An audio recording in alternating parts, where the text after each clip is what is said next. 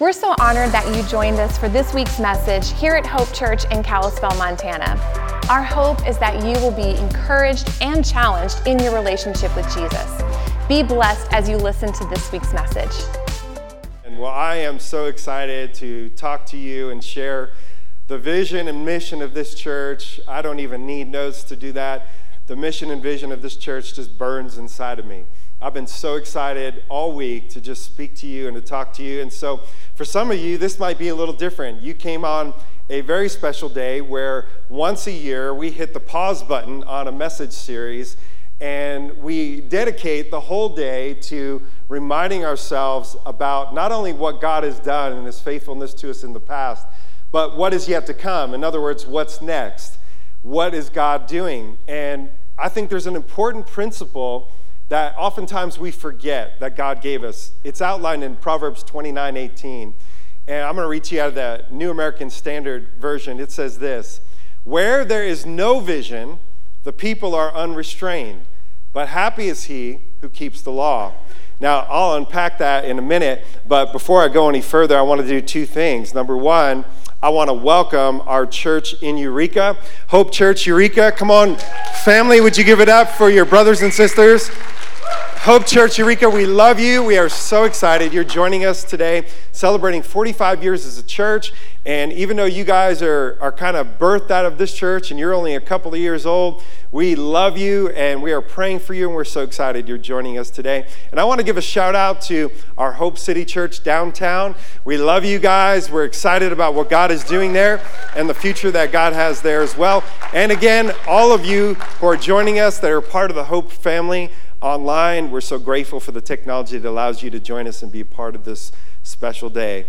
Well, without vision, people, and now you've probably heard the King James Version, people perish.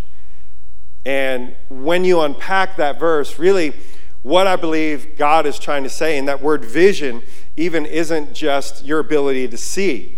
It's actually, when you dive into what that original language word means, it actually would be better translated prophetic vision.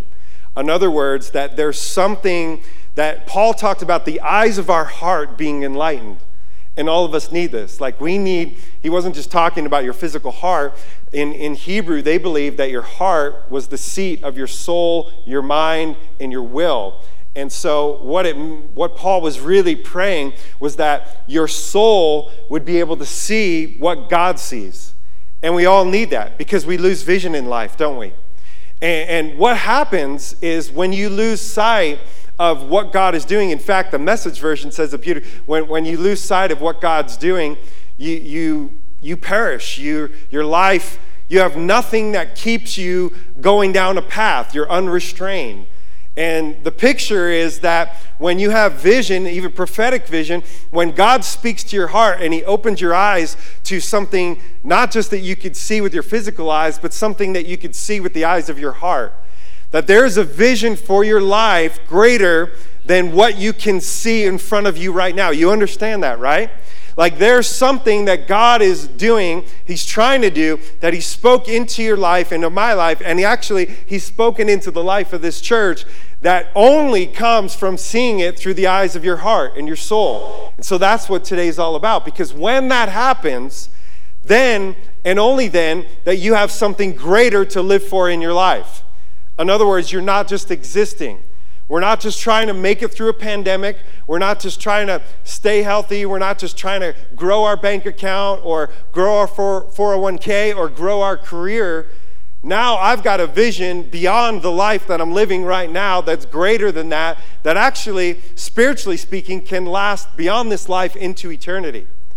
And so that's what we're here for. That's what we're gathered here to do today. And every year on Vision Sunday, leading up to it, I pray and I ask the Lord, because I believe, biblically speaking, God works in seasons.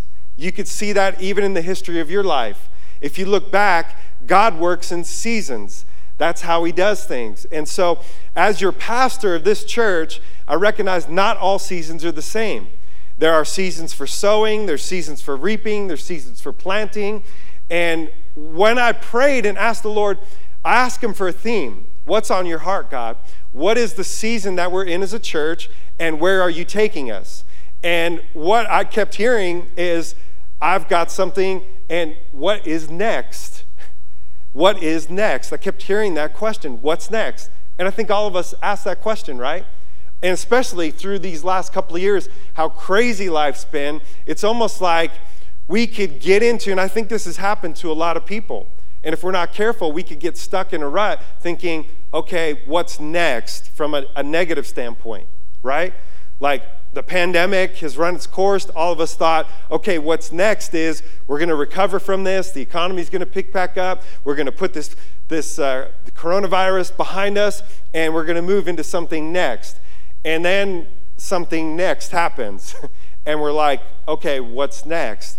And what I think the enemy of our soul wants to do is to rob us of the vision and take our eyes off what God is doing. You know that God never stopped doing anything during that whole season, and he's continuing to do something, and he's continuing to do something in your life, in my life, and in the life of this church. But the problem is we lose our vision for it. We take our eyes off God, and we start taking our eyes onto what is happening in the world and what's happening next. I mean, I was reading in the paper the other day, and they're already talking about, we know that there's been another variant, and that's a real thing. But then they're talking about, well, there's going to be another variant after that one. And I'm thinking, oh my gosh, like, what's next? Like, there's always something more. And I even look at my life over the years, and it's the same thing. Like, even when times are good, there's always a what's next. Like, something's going to happen to take away and rob me of my joy, steal my vision. And that's exactly what this life wants to do. This temporary, earthly life, it wants you to be so fixated on your earthly life that we miss out on what the next is that God is doing and that God wants to do. And so he dropped this little verse in my spirit that has kind of become our theme for Vision Sunday. It's Psalm 145:4 out of the Good News Translation. It says this: what you have done, meaning what God has done in the past, will be praised from one generation to the next, and they will proclaim your mighty acts. Now, I think what is happening in our world right now should be a wake-up call to the church. In other words, it should be a wake-up call to every Christian. This is not limited to Hope Church. I'm talking the Big C Church.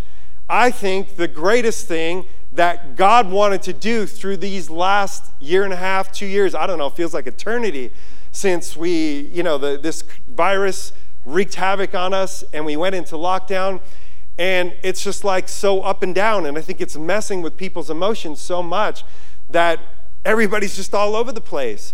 But through it, I believe that God wanted to get our attention. He wanted to wake up the church, and he wants to wake up the church because I believe we are getting closer to the end times. I mean, Jesus was clear. You won't know when that time is, but there'll be signs of the time. And if you look at the signs that he points to as getting closer to his return, they're all right in front of us. Like, you cannot not recognize it. And so I believe that we're in a season where God is trying to prepare us for what is next. And I've just been so reminded that, and I keep hearing in my spirit as well, that the harvest is plenty, but the workers are few. And so pray to the Lord of the harvest that there would be more workers. In other words, that we, the church, would get awakened to our time is getting shorter. I believe that's why we're seeing so much happening in our world. The enemy knows his time is running short, and so he is unleashing hell on not just America, but on our world. And I believe, honestly, the virus is part of that. And I don't believe God caused the virus, but I believe that he works. I believe in Romans 8:28. It's one of my life verses, that God will work all things for good. It doesn't say he causes all things. It says he will take even what the enemy meant for evil, and he'll use it for good. He'll do that in your life personally, and he'll do that in the life of the church. And so now the question becomes, what's our response? How are we as the church going to respond to what we're seeing happening in the world right now? This is where our mission and our vision as a church comes into play. And so it's my job to once a year, and not just once a year, but on this day in particular, my goal is to awaken you and to remind you of the commission. Now you understand that we have been commissioned. That's a co-mission. Like, our mission isn't meant for us to do alone.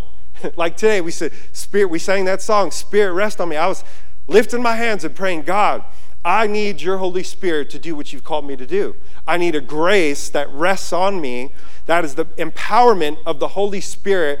That is a grace. Grace is supernatural empowerment. It takes your natural gifting, your natural ability, your natural passions that God has placed inside of you, and it takes the super and it puts it on top of your natural, and it turns what you can do into only what God can do. Amen?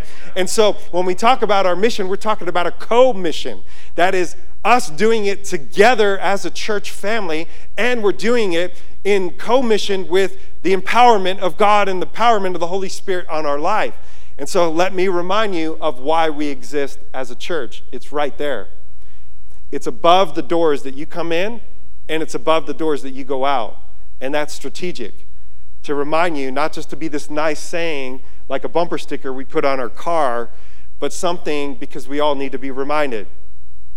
Because we have what's called vision drift, which is if we don't keep that vision in front of us. In fact, there's a scripture in Habakkuk that says, write the vision down, make it plain so that the runners can run with it. And so we need to be reminded of why we exist as a church. And so let me remind you why we're doing this. This whole thing, everything that we do as a church is around this one thing. It's to see lives renewed through the hope that we have in Jesus. You understand, and when you look at our world right now, hopelessness is rampant. It is rampant.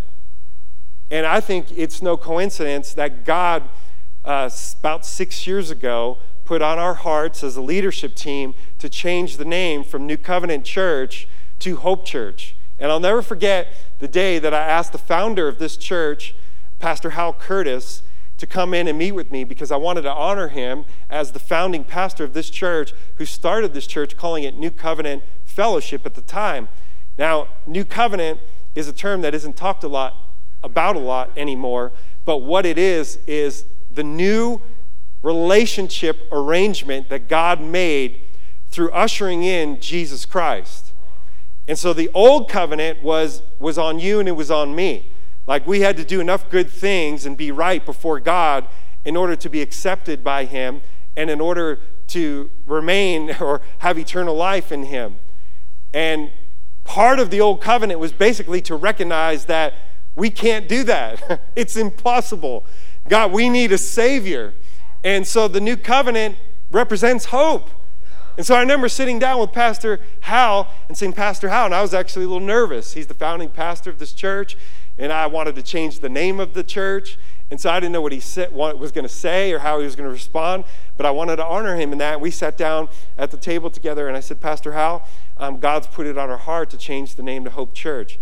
And he kind of put his head down, and I took a hard swallow. I was like, oh no, here it comes. And then he pounded just like this. He pounded his fist on the desk, and he looked me dead in the eye, got close to me, and he said, yes, that's it. He said, the new covenant is the hope of the world. He says, I think you're supposed to call it Hope Church. And right there, we hugged it out, and I'm just so grateful for Pastor Hal. And in fact, that first Sunday when we renamed this church Hope Church, we had him come, and he spoke to us, and it was a wonderful time. But I believe now more than ever, the world needs hope. And our mission is to see lives renewed through that hope. Think about it. Why are you here? Why am I here? We're here because there was a moment in time where you were hopeless. You were dead in your sin. Dead. I was dead in my sin. I had no vision for my life. And this man, Jesus, offered me hope. And right now, man, we need to offer the world hope. So that's our mission. That's why we exist. Now, how do we do that? Now, the church has a vision for that. We have a vision statement. And that vision statement is to direct us on how we fulfill our mission or our co-mission. And so the vision of this church is this. It's to know God, find freedom, discover purpose, and make a difference. Know God, find freedom, discover purpose, and make a difference. And some of you might be like, yeah, you know, we hear that all the time and we know what it is. But It's significant because this is actually how we help people find hope in Jesus Christ. And so the first one, I'm just going to share briefly with you what each of these mean. The first one is everything. It is know God. Now, I think a lot of the part of the problem, even statistically, over the last couple of years, church statistics, Barna Group, they do research on church and culture. They have shown that many people have left the church, about a third people. 33% of professing Christians over the last year and a half have left the church. Why? I believe that God is doing a shaking. And I believe it's one of the big reasons is this. You could come to church every week, you can go to connect groups, you can know a lot about God and not know God.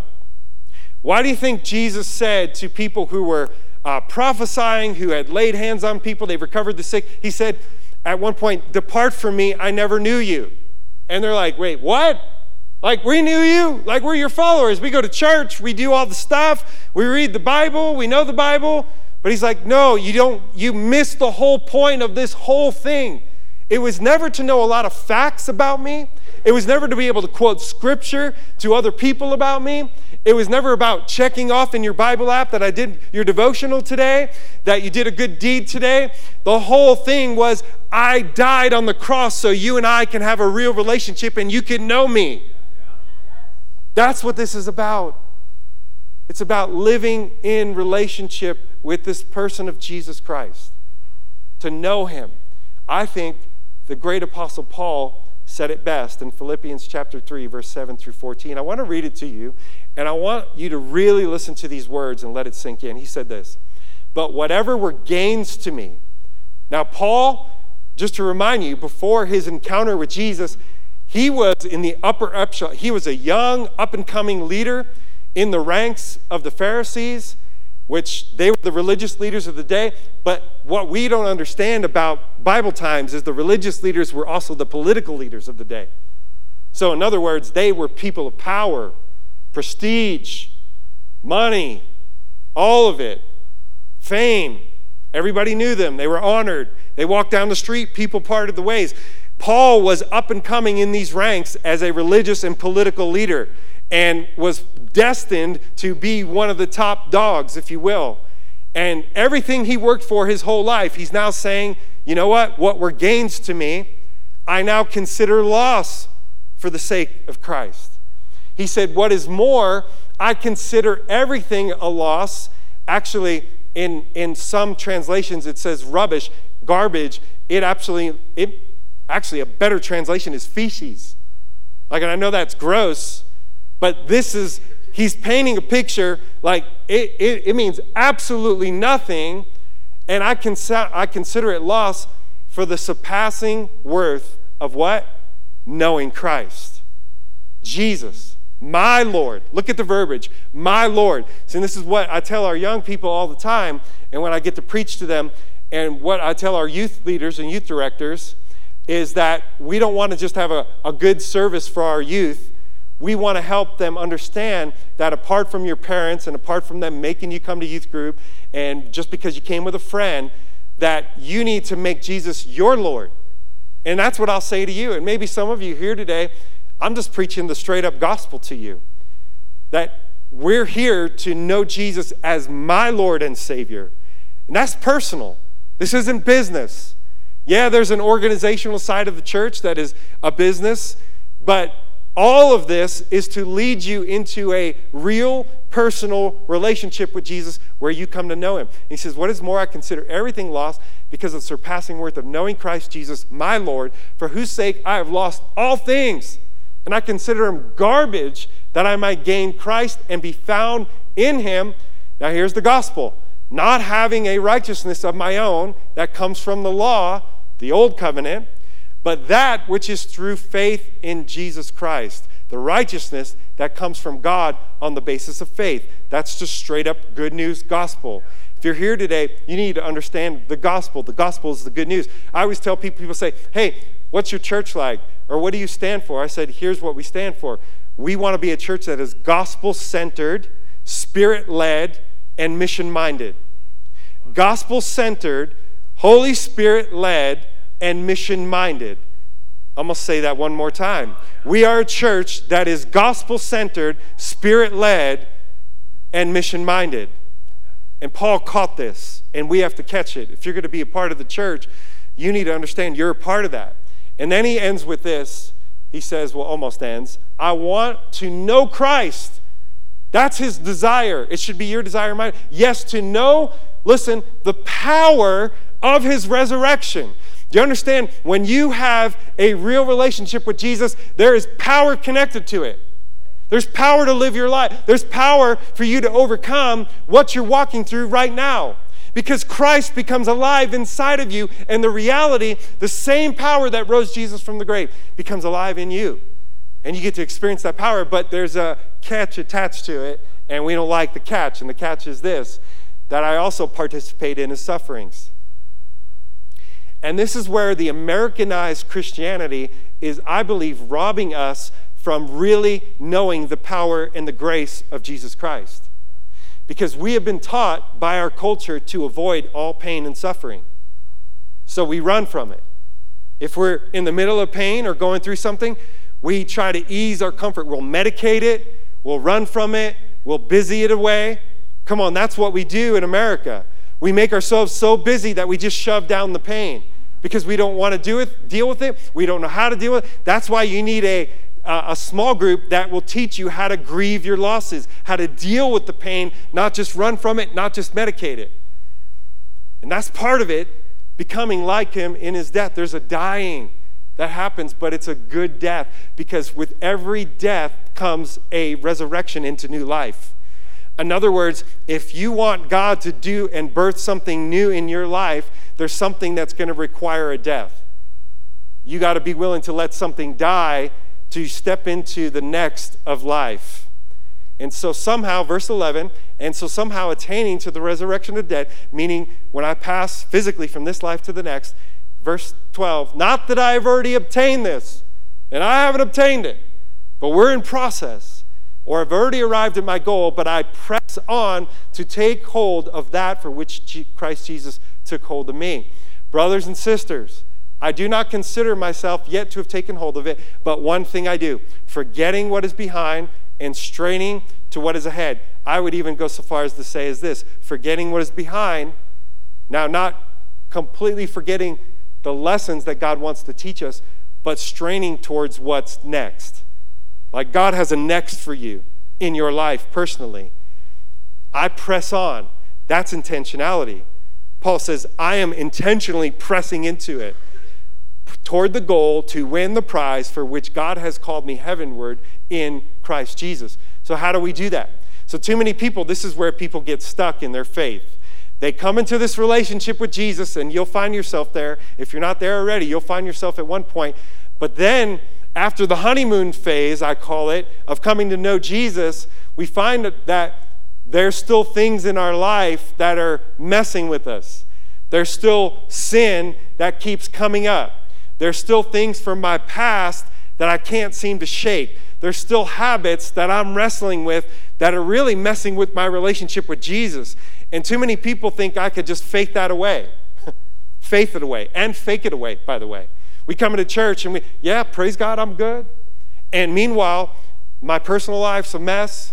I've got things I'm dealing with that nobody knows about. My marriage is a mess. My finances are a mess. And this is what theologians call the sanctification process.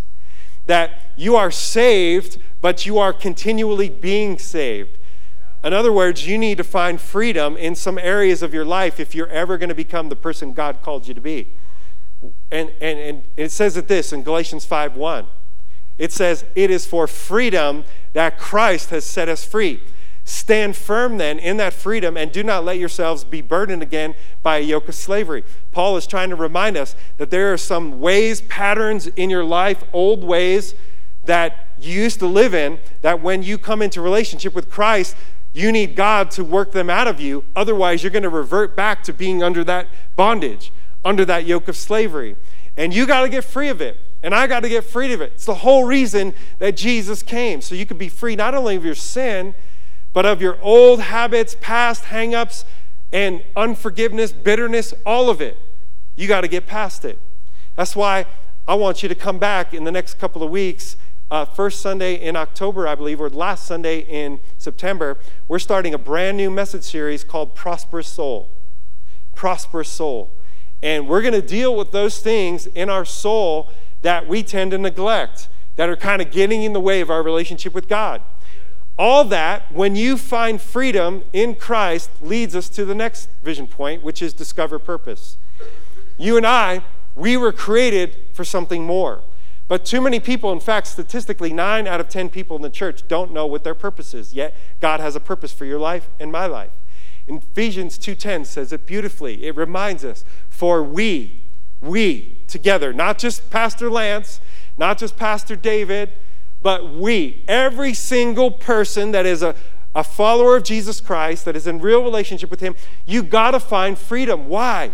Because God has something that he has made you to do with what he's given you. He says, for we are God's handiwork. Now that word also going to be translated masterpiece. It's this picture that God is shaping you and he's the potter on the potter's wheel, and we are the clay. And he's taking every imperfection in you, everything that in your life that has punched you, that has disfigured you, and you've disqualified yourself from being used by God and said, no, God can't use me. You don't know my past. You don't know my history. You don't know the things that are in here. And God says, oh, yes, I do. And if you'll allow me, I'm going to work all those things out of you. I'm shaping you and making you into a masterpiece. Why? He said, I created you in Christ Jesus to do good works, which God prepared in advance for us to do. In other words, before you were even born, God knew you. He knew your personality type. He knew what you would go through. He knew on September 19th, you would be sitting here at 10:07 a.m. hearing this message, and that God would use it to shape you and to form you to do something for the kingdom of God, which is our last vision point, is make a difference. Now, this isn't just we're going to do good. This is make an eternal difference. An eternal difference. I love this C.S. Lewis quote. He says this, if you read history, you'll find that Christians who did most for the present world were precisely those who thought most of the next. I'm going to read that to you again. If you read history, you'll find that Christians who did the most for the present world were precisely those who thought most of the next. And so this is the problem with our culture that we're living in. Our culture says, feed me now, comfort me now, give to me now. I don't have, but I'll put it on a credit card now. I am borrowing from my future to pay for my comfort and convenience and pleasure today. That is completely contradictory to the kingdom of God. The kingdom of God in Hebrew, the people of God who had the promises of God, they understood this. Greeks, they said, eat, drink, and be married, for tomorrow we die, right? So they had this philosophy that, you're going to die. There's no hope for you. You might as well live it up and party it up and take all the pleasure you can out of this life. Hebrew ideology was very different. They thought of life as both present and into the next generation. They thought generationally. They thought long-term. They lived in the present, but they thought long-term into the generation. And so that's why I'm encouraging you on this Vision Sunday that if we're going to see God continue to move on the earth, we have to go back to thinking more long-term. We have to go back to thinking the way God thinks. God thinks in generations. He thinks that one generation speaks and tells the next generation about the amazing things that God did. In other words, the things that God is doing and have done in your life, they're not just for you. See, our Americanized Christianity wants to get you to think that God, what can you do for me? It's all about me. It's all about what I could get from God, what God can bless me, do for me. And God doesn't think that way. He always blesses so that we can be a conduit of his blessing, and we can take what God did in our life and the blessings that God and the grace that God poured into us, and we could take it and invest it into the next generation. That's why I'm encouraging us that we have to think that way. We cannot allow our culture to shape our thinking and the way that we view church, because if you allow it to, it will let its consumer clause and mindset get in you, and church will become all about you, all about what you could get out of it, and you'll miss the point that yes, God definitely wants to do something in your life, and I hope that he is. But whatever he does, it's never just for me. It's always for me, but for the next generation. So we're going to, as a church, invest into the next generation. And so now comes the fun part.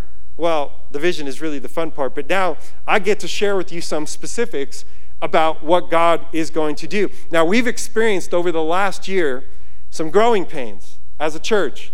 Now, God has honestly blown me away. Coming out of a global pandemic where most churches have shrunk in size, most churches are struggling financially, we've experienced the very opposite. And I think somebody said it really well. There was a newer couple that are newer to our church, and I asked them why they decided to come to Hope Church. And I think they summed it up best. They said, while everybody else was kind of shrinking back and scaling back, y'all were moving forward. Like you had your eyes set on the future, and in faith, you were still pushing into the things of God. And I'll just tell you, that has been my posture throughout this whole pandemic. It's not that we would meet less, that we would allow what's happening to dictate what we're going to do, but in the face of what's happening, that we would allow God to move us forward into the next that he has for us.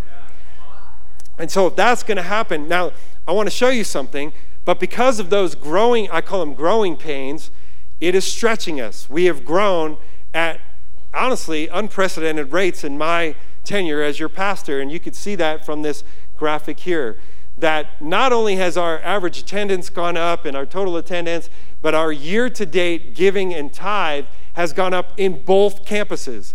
Now, Eureka, I believe last year, part of our vision for this past year was identifying and finding a campus pastor.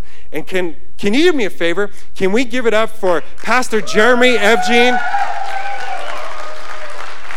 Bro, I love you and Sheetal, and you're doing an amazing work in Eureka, and I can't wait to see all that God is doing. But did you see those numbers? They're a testament. Now, numbers, they're not everything, okay? And I want you to know, as your pastor, I don't get too hung up on numbers. God told me that a long time ago. But they are indications.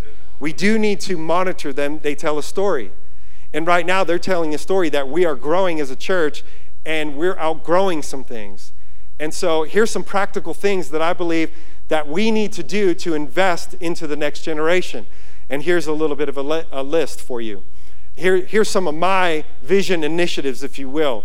The first one is this, and this is foremost. Through the pandemic, it became very clear to the leadership of this church, we have to do a better job growing disciples and leaders. Like that has to be the number one goal of the church. That was the Great Commission. Jesus said, go into all the world and what? Make disciples of all nations.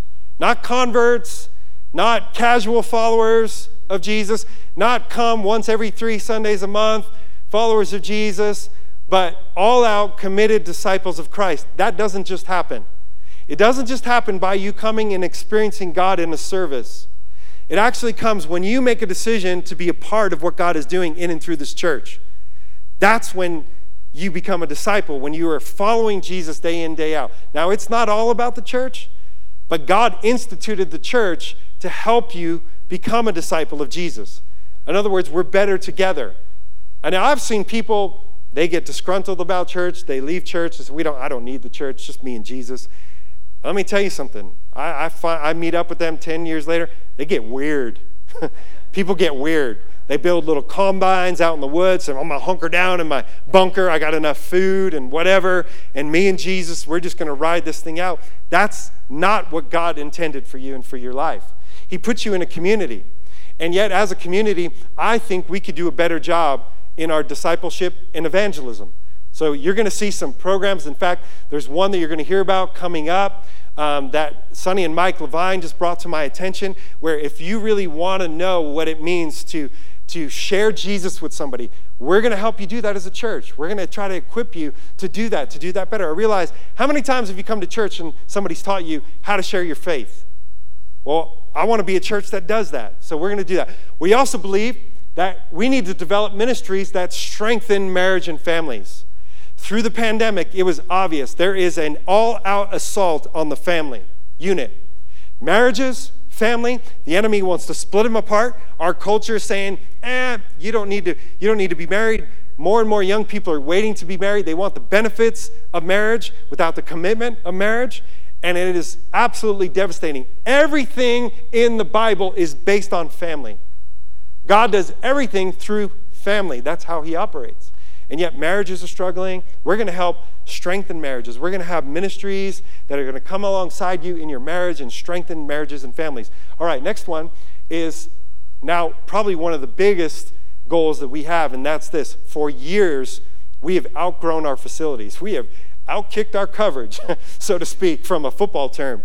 And we have we call it the Annex building, AKA the trailer, because Annex sounds way cooler than the trailer. And who wants to go to the trailer, right? We have outbuildings that we repurposed our garage just to create more kids space. And it's worked for us, but it is definitely not ideal. When we have parents coming and we have to give them a map and direct them where one class is, one's over here, one's over there, one's in this outbuilding over there, and one's over here, that ain't a good thing. You know that? If I'm honestly, my wife and I have talked about it. If we were coming here for the first time, we'd be like, wow, this just seems really disorganized, not thought through. And the truth is that it wasn't. When this building was originally built, and it's a wonderful facility, but one of the biggest things it lacks is kids' classrooms and classroom space in general. So I believe it's limiting our ability to sow into the next generation, and we need to do that. So actually, can we skip forward and show the plans? So we've been working with 100-Fold Studios, which is a Christian architectural firm, and they have helped develop with us a plan to expand our facility and to create a family life center. Now, right now, the bigger one is the main building, and you could see, because we would create this family life center where we would have all our kids ministry and all our youth ministry, what it would do is it would open up more space in this building for adult classrooms. Now, this gets me really excited because this vision that we have on Wednesday nights is really a vision to reach our community and to invest in the next generation. If we're going to do that, I need your help. We need your help.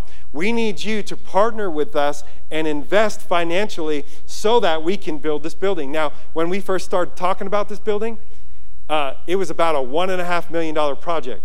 Now, over the last year, as some of you that have tried to build or are in the construction process, you understand how incrementally construction costs have gone up. Now it's about a $3 million building from a year and a half ago because of how much construction costs have skyrocketed over the last year. However, we want to build this building debt-free. And so what we will do is, one pastor said it like this, and I really like this. He said, the vision of the church moves as fast as the people want it to move forward. In other words, I could be passionate and believe that God wants to do this, but you've got to be passionate and believe that God wants to do it. And you have to sow into it and financially and sacrificially to see it happen and make it come to pass. And we'll wait. We'll wait until that time comes. We'll wait. I hope that's not long because we need it now. But I believe some of you are ready to give and ready to sow into it. All right. Now, this building, we're going to show you just a few more. Phase 2, we're actually looking to, and this is down the road, change this sanctuary and move it this way. And that's coming down the road, and it's not quite as important, so that's kind of a phase 2. But you can see in between the two buildings, there's an amazing foyer. There's a banquet area where we can have food and fellowship and hang out together. A lot of good stuff. We'll have a youth room, kids room, plenty of kids space. Amazing, amazing facility. It's going to be, I am so stoked about this. You'll hear more about this. We're just introducing it today on Vision Sunday, but you'll hear a lot more about this in the coming months and weeks, and you'll have the ability on your seat to actually financially invest in this as God would put it on your heart. So what I want you to do is pray into it and just ask God. I'm not up here to be a salesman for you. I'm not here to give you the infomercial ShamWow pitch. Like, hey, so today into this and tomorrow you get to. No, just ask. I take a very simple approach to this. Simply pray and ask God what he would have you sow into it, and then just do that. That's all you need to do. I don't have to tell you what to give. God will tell you what to give, but be faithful with whatever he tells you to give, and he'll bless you. All right, now I want to talk about our Eureka campus. Can I get a shout out from the Eureka campus? I know you guys are going crazy right now. We've got some exciting news to share with you. As God has grown our Eureka campus, we recognize that we have a need, and that need is our sanctuary space is good, but we don't have a lot of space for kids, and we have a lot of families that have been coming to the church. Our family is growing in Eureka, and we want to create more space for it. So Daniel Sutley, the owner of the Majestic Theater, has been amazing. I just want to take a second to thank him. Thank you, Daniel, for you've been an amazing partner in our ministry there. And we have a handshake agreement that he will sell the Majestic Theater to us.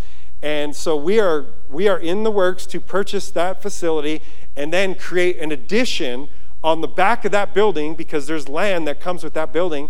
And we're going to create some more kids space. We're going to have family life area. It's going to be an amazing facility right in the heart of downtown Eureka, and we are stoked to be able to do that with you. That project, that's not quite as much, but still it's going to take a financial investment on your part. We're guesstimating we're going to need to raise about $600,000 to buy that building, and that includes some renditions to the renovations to the building and the addition to the building. So we're excited to do that. All right, next one. We're almost done. Man, this is something that has been on my heart, that God put on my heart such a long time ago. We at one point talked about maybe moving our church somewhere to more central. As we did our due diligence, we prayed into it, we fasted, we looked around, and what we felt like is God told us this: you need to grow more where you're at. You know how when you plant something in a pot and it grows to the point where you need to repot it? Well, I felt like God said, you've still got more room in your pot. Like, you got more room to grow here. Create space here first to grow, and then let's see what happens next. And so we said, okay, that's what we're going to do. However, we've got this dream called the Hope Center, and we're looking for a potential building or facility somewhere central Kalispell, downtown, that could facilitate on Wednesday nights youth meetings during the week. There could be connect groups that meet there. It could be a satellite church for maybe Hope City. By the way, a lot of you don't know what Hope City is. Hope City is our church downtown that meets weekly, and they are ministering to people right now that are either homeless or they're in transition in life, and many of them, they're struggling, and they have an amazing church service for them, and then they feed them right after. And so it's an amazing church and ministry downtown. But right now we're praying and asking God, what does the future hold? What's next for Hope City? And we're praying into that. We need some more leadership to help with that. But God is doing something special there. It could potentially host that. But we also want it to be a place where people can come. They could get counseling. They could find hope. We can have meetings there during the week, and it just be an amazing place. So pray with us on that as we are proactively praying and looking for something downtown. All right, last one. As many of you probably have heard of the recent suicides that have happened in this valley, Montana per capita is one of the highest rates of suicide. And I am astounded by it, quite honestly. As a local pastor, it grieves me. It breaks my heart. I cannot stand by as a local pastor of a church and watch what's happening in our valley. I can't do it. I can't. And as I've been meeting with Pastor Jeremy in Eureka, he let me know about this nonprofit organization that he's on the board of called Hands of Hope. And what it does is specifically, it is suicide prevention and awareness to youth, to young people. And so I told Pastor Jeremy, we as a church are going to commit to support that nonprofit organization. And even more so, we're talking about how can we get a chapter of Hands of Hope here in the Valley. And as a church, how can we support that nonprofit so that no young person could ever get to the place where they're hopeless. Every one of them are valuable in God's sight, but yet they're struggling because of our culture, and social media is killing our young people, literally. It's making them feel invaluable. They don't have a place. They don't have a future. They don't have a hope. As the church, especially one called Hope Church, I want to do something about that. So we want to raise money, and we want to bring awareness, and we want to do something. All right. That's how you can make an eternal difference. All this sounds kind of petty and maybe minor to you. Like, that's it? You just want me to invest financially in this? So I want to end by reminding you of the impact on people's lives that you're having, and when we invest intentionally in the next generation, how it's affecting people. So we have a short testimony video that I want to play you in closing, and then we're going to pray, we're going to close, we're going to sing a song, and we're going to celebrate, and we got some fun food and everything for you. But I want you to watch this video because this is the impact that we're having as a church that's changing a whole generation. Okay? Watch it. When I got out of prison, I already knew that I was going to come home and get high. That was my plan. I was so mad at the world and just a very angry person. And I got home. Within one day, I had meth in my pocket, checked in with my PO, and was on another runner. About 2 weeks later, I met Jason. He showed up at my house to get drugs. I'm Jason. I have 4 children, Keith, Brianna, Marissa, and Morena. And I'm Scarla. I have 3 daughters. I have Taryn, she's 21, and Maggie, 17, and my lovely Sierra, that is 13. Me and Jason, let's see here, in 2017, we met. I had just gotten out of prison. We went on a 10-month runner of doing nothing good, but doing drugs, selling drugs. Just not a very good place. Just wreaking havoc all over the place. Yeah. In December of 2017, we got the doors kicked in by the SWAT team. We both went to jail. And by the grace of God, my PO let me out to give me another chance. I sat in jail for a few days longer. Got sobered up for about a year and a half, and then I fell off the wagon again. Scarla and I, we went through a big breakup. I found myself homeless for a few months. Fell back into the drugs. Yeah, we've put our family through a living hell. It took a long time to understand that I couldn't do this on my own. We couldn't do this on our own. Jesus tells the parable of the lost sheep. Tax collectors and other notorious sinners often come to listen to Jesus teach. This made the Pharisees and teachers of religion law complain that he was associated with such sinful people and even eating with them. So Jesus told them the story. If a man has 100 sheep and one of them gets lost, what will he do? Won't he leave the 99 others in the wilderness and go search for the one that is lost until he finds it? When he has found it, he will joyfully carry it home on his shoulders. When he arrives, he will call together his friends and neighbors, saying, "Rejoice with me. I have found my lost sheep." In the same way, there is more joy in heaven over one lost sinner who repents and returns to God than over 99 others who are righteous and haven't strayed. And the good Lord knows that I have strayed more than once. When you live a lifetime of not putting God first and living a life for the enemy, of being a thief and a cheater and a stealer and just running amok and lying, condemnation is the worst thing to carry over your head. By the grace of finding the family here at Hope Church, they never cast judgment on me. Anytime I ever came back and they knew what had happened, it was always with open arms and just saying, "Welcome home, brother." You know, I signed up for Living Waters, and I was a mess when I signed up for that class.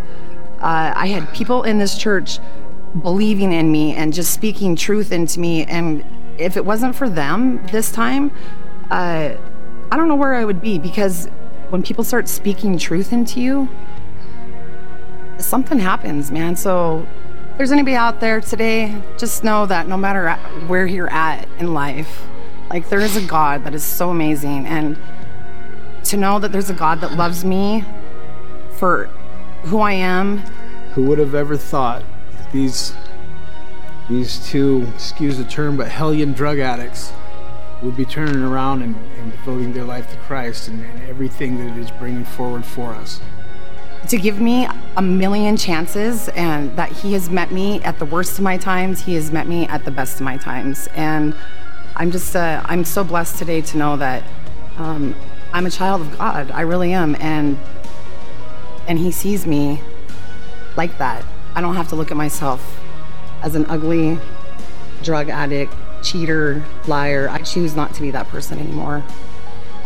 And the Bible says it best when it says, He is a faithful God, He is a loving God, and He will never forsake you. All you have to do is look for Him, and He's right there. We are complete proof of that. Come on, can we give it up for Jason and Scarla? I just talked to Scarla yesterday. She's home, just recovering from COVID. We love you guys. We're so grateful for all that God has done in your life. But you know, when I was talking with Scarla yesterday, she said something that really hit me. Because I remember her, she came in and out of the church, and we wouldn't see her for a while, and little did we know that she was in jail for actually a year. But every time she came back, you, the church, just loved on her, showed her grace. And Scarla found Jesus and got baptized. Her and Jason both got baptized in this church. And I've seen them come to know God, find freedom from their addictions, and now they've discovered that they have a purpose greater than what they were living in, and it's actually given them a fresh vision for their life, something to live for greater than just today, getting high, feeling good. Now they've been reconciled to their kids, and their kids are getting involved in the church and coming to know God and finding freedom in their life, discovering they have a purpose. And I'm seeing a whole generation change because of what God did in two people's lives, because you decided to invest. She said, you know what, Pastor Lance? She said, there was a moment when something shifted in our hearts, and we were going through a really hard time, and people in the church, they just showed up at our door with food. They showed up and just put money in our hands when we didn't have money to pay the bills. And they walked with us in some really hard times and dark times. Let me tell you something. This is the church. It's what it's all about. It's worth investing in. It's worth giving your life for. So my invitation to you is, let's as a church be intentional about investing into the future. Let's give sacrificially, not only of our money, but of our time. And let's see God do some amazing things, because what He's done before, He'll do it again. And He'll do it even greater. I believe there's greater days ahead for Hope Church, for you and for me. Amen? Would you stand to your feet? And I just want to invite you at the end of our service. One of the things that we do is we have a ministry prayer team every Sunday that's ready to pray for you. If you've never come to know God for yourself, maybe you're watching online, today is the day, I believe, that God puts you here strategically so that you would make a decision to surrender your life to Jesus and declare Him Lord over your life. And you can make that decision here today. Somebody will pray with you. Somebody online will connect with you. Say, I want to know God. And they'll pray with you, and this will be the best day. It says that the angels rejoice in heaven over one sinner who returns home. So can we praise God for all that He's done and all that He's going to do? Come on, church. Thank you for joining us for this week's message from Hope Church. If you enjoyed this message, you can easily support the ministry of Hope Church at hopechurchmt.com/give. Also follow us on social media at Hope Church MT. Be blessed and have a great week.